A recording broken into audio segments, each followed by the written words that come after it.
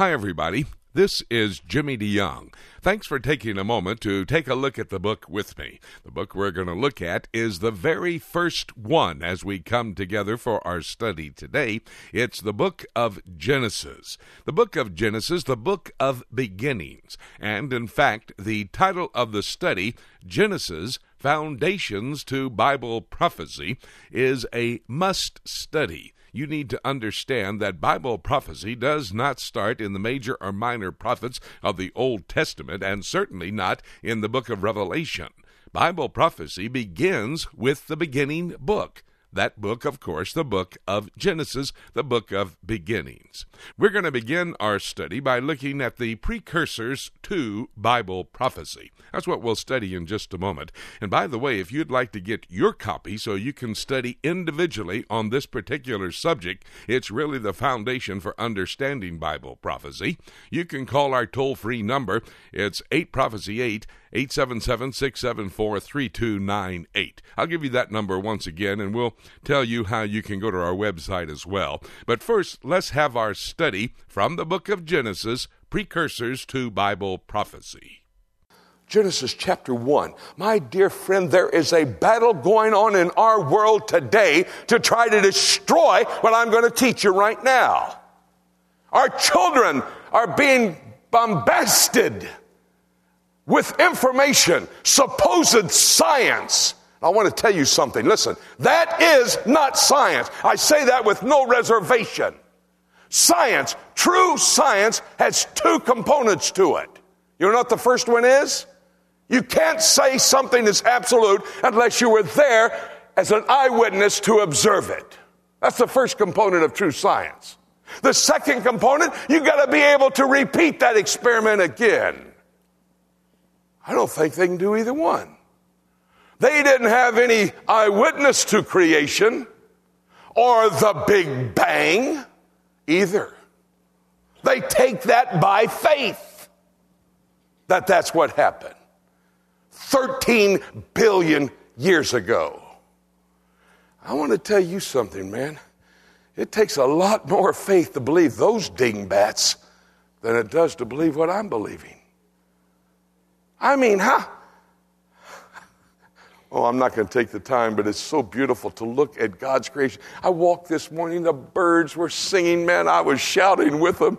I heard a bunch of, or whatever they were doing, you know. There's those geese flying over, man. I looked up. I just had to thank the Lord for popping them up in the air just about the time I was out walking.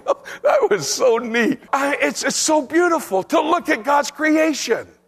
Take time to smell the roses. It's unbelievable.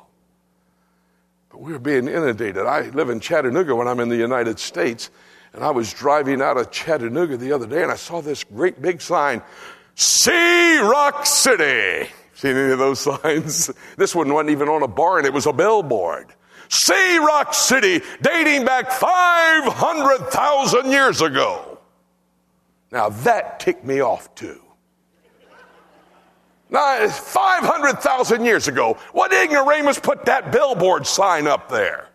Every year we take our grandboys up to Rock City. It's Christmas. It's beautiful up there. And you walk through. They got it's Rock City. It's made out of rocks. And they got Fat Man Squeeze. And I have difficulty every year more and more getting through that. But we have a great time. And they have these signs talking about how long ago I walked into the manager of Rock City the last time we were up there. I said, don't you dare try to teach my grandboys something that's wrong. You need to change that. He hadn't changed it yet, but listen, we got to stand up and tell people when they try to propagate a falsehood on our children. It's supernatural. God spoke, and it was. Chapter 1, verse 1 of Genesis. In the beginning, God created the heavens and the earth. And Exodus chapter 20, verse 11 says, He created the heavens, the earth, and all that in them is. And you know what? He did it in 6 24-hour days. Did you hear what I said?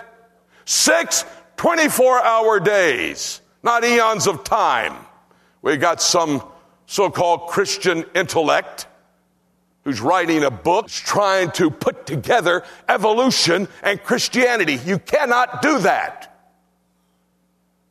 Dr. Charles Ryrie, favorite Bible teacher of Word of Life for years, used to believe that between chapter 1, verse 1 and chapter 2, verse 1, there was a big gap. A gap of time so evolutionary activities could be explained. But he has come back right, finally. I was able to bring him back. No, not me. His study showed him. There is no gap. There is no long period of time. These are 6 24-hour days. Let me show you what I'm talking about. By the way, I'll first prove there was no gap. You see, chapter 1, in the beginning, God created the heavens and the earth, and all that in them is. He did that in 6 24-hour days, and it would seem ridiculous for this to be any other than 6 24-hour days, because in the 10 Commandments, when God told Moses to give this to the people, he said, I created the heavens and the earth and all that in them is on 6 days, and on the 7th day I want you to rest. Do you think he was telling them, you got to rest for 2 million years? No. Rest 24 hours. It took me 6 24-hour days. You rest for 24 hours, we start this whole thing over. Now, in the beginning, and then they say between verse 1 and verse 2, and the earth was without form and void. I'm not having time to dig in. I'm not teaching creation, basically. I'm simply showing you this is a supernatural act. There is no gap in there. How do I know? Go to chapter 1, verse 31. This is the end of it. The 6th day is complete. He's at the end. The sun is setting on the 6th day. Notice what he says. And God saw everything that he had made, and behold, it was very good.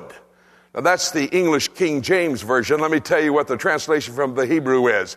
Abundantly excellent. Don't you like that? Glory to God. He saw everything. Man, this was abundantly excellent. There wasn't a problem.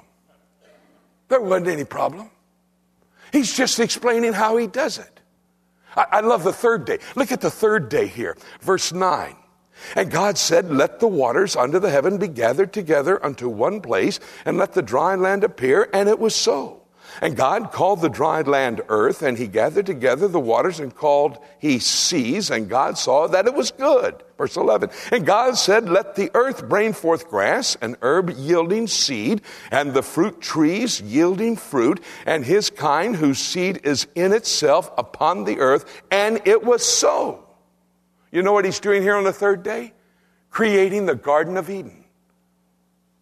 He's creating the Garden of Eden. Chapter 2 is going to talk about all the trees in there. We know of 2 trees, the tree of life and the tree of knowledge of good and evil. We know those 2 trees in there, but he's talking about all the trees. Now, what I love about God is the way he does it. This is day 3. Look at day 4, verse 14. And God said, let there be lights in the firmament of the heaven to divide the day from the night, and let them be for signs and for seasons and for days and for years. And he made the sun, the greater light, and the moon, the lesser light. Hey, wait a minute. Photosynthesis. I'm not sure if that's correct, but I think it is. Doesn't that have to happen? Photosynthesis? When the sun comes down on plants? Love God. He brings plants into existence before the sun. Just to show you in your face. I can do it the way I want to. You think that's good? Well, what do you think pollinates flowers and trees? Birds. When do they come? 5th day. Look over here in the 5th day of what is going to happen. Verse 14. Verse 20. And God said, let the waters bring forth abundantly the moving creature that hath life, and fowl that may fly above the earth in the open firmament of heaven. He brings forth fish and birds on the 5th day.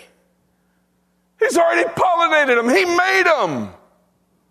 Didn't have to have the sun for photosynthesis or for pollination. The birds fly. Those little, I love hummingbirds. We got this thing right by our kitchen breakfast window, and it has that sweet red liquid in it, and the hummingbird comes up. Those are so beautiful. I would love to watch them take that and fly away.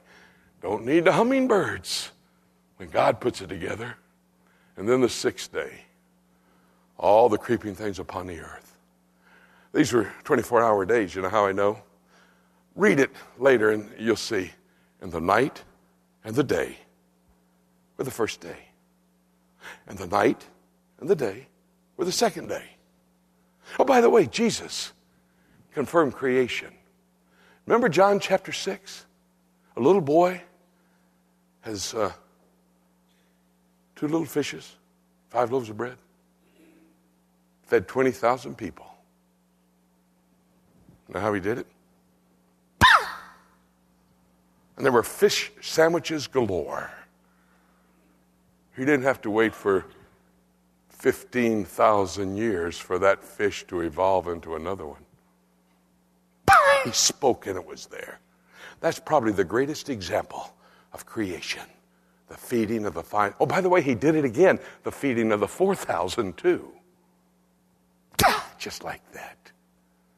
Oh, and in case you're wondering whether Moses wrote this, if God really communicated this to him, John says, you got to believe Moses. He wrote everything about me. Luke says, on the road to Emmaus, he was walking along with a couple of guys, and where did he start? With Moses and the prophets, and told them everything about himself that Moses and the prophets had written. The book of Genesis, it's an exciting book. It is the book of beginnings, as I've already said, and it is the foundation for Bible prophecy. That's the title of a 5-hour audio series on CD that is available to you if you'd like to study along with us. It's the foundation for beginning to understand Bible prophecy. You need to get your copy of Genesis, the Foundations of Bible Prophecy, and you can go to our website. It's prophecytoday.com. Go to our shopping mall. There you can make your order. Or you can call our toll-free number. Call the office. People are standing by. That's 877-674-3298. Now, that's a toll-free number from across America. Again, that number, 877-674-3298. Call right now to get your copy of Genesis, the Foundations of Bible Prophecy. That's available from Prophecy Today. And by the way, as you begin your study of Bible prophecy, you'll understand that we're living in the days when Jesus Christ could shout and call us to be with him. In fact, that day could be today. And having said that, nothing left for me to say, except let's keep looking up until...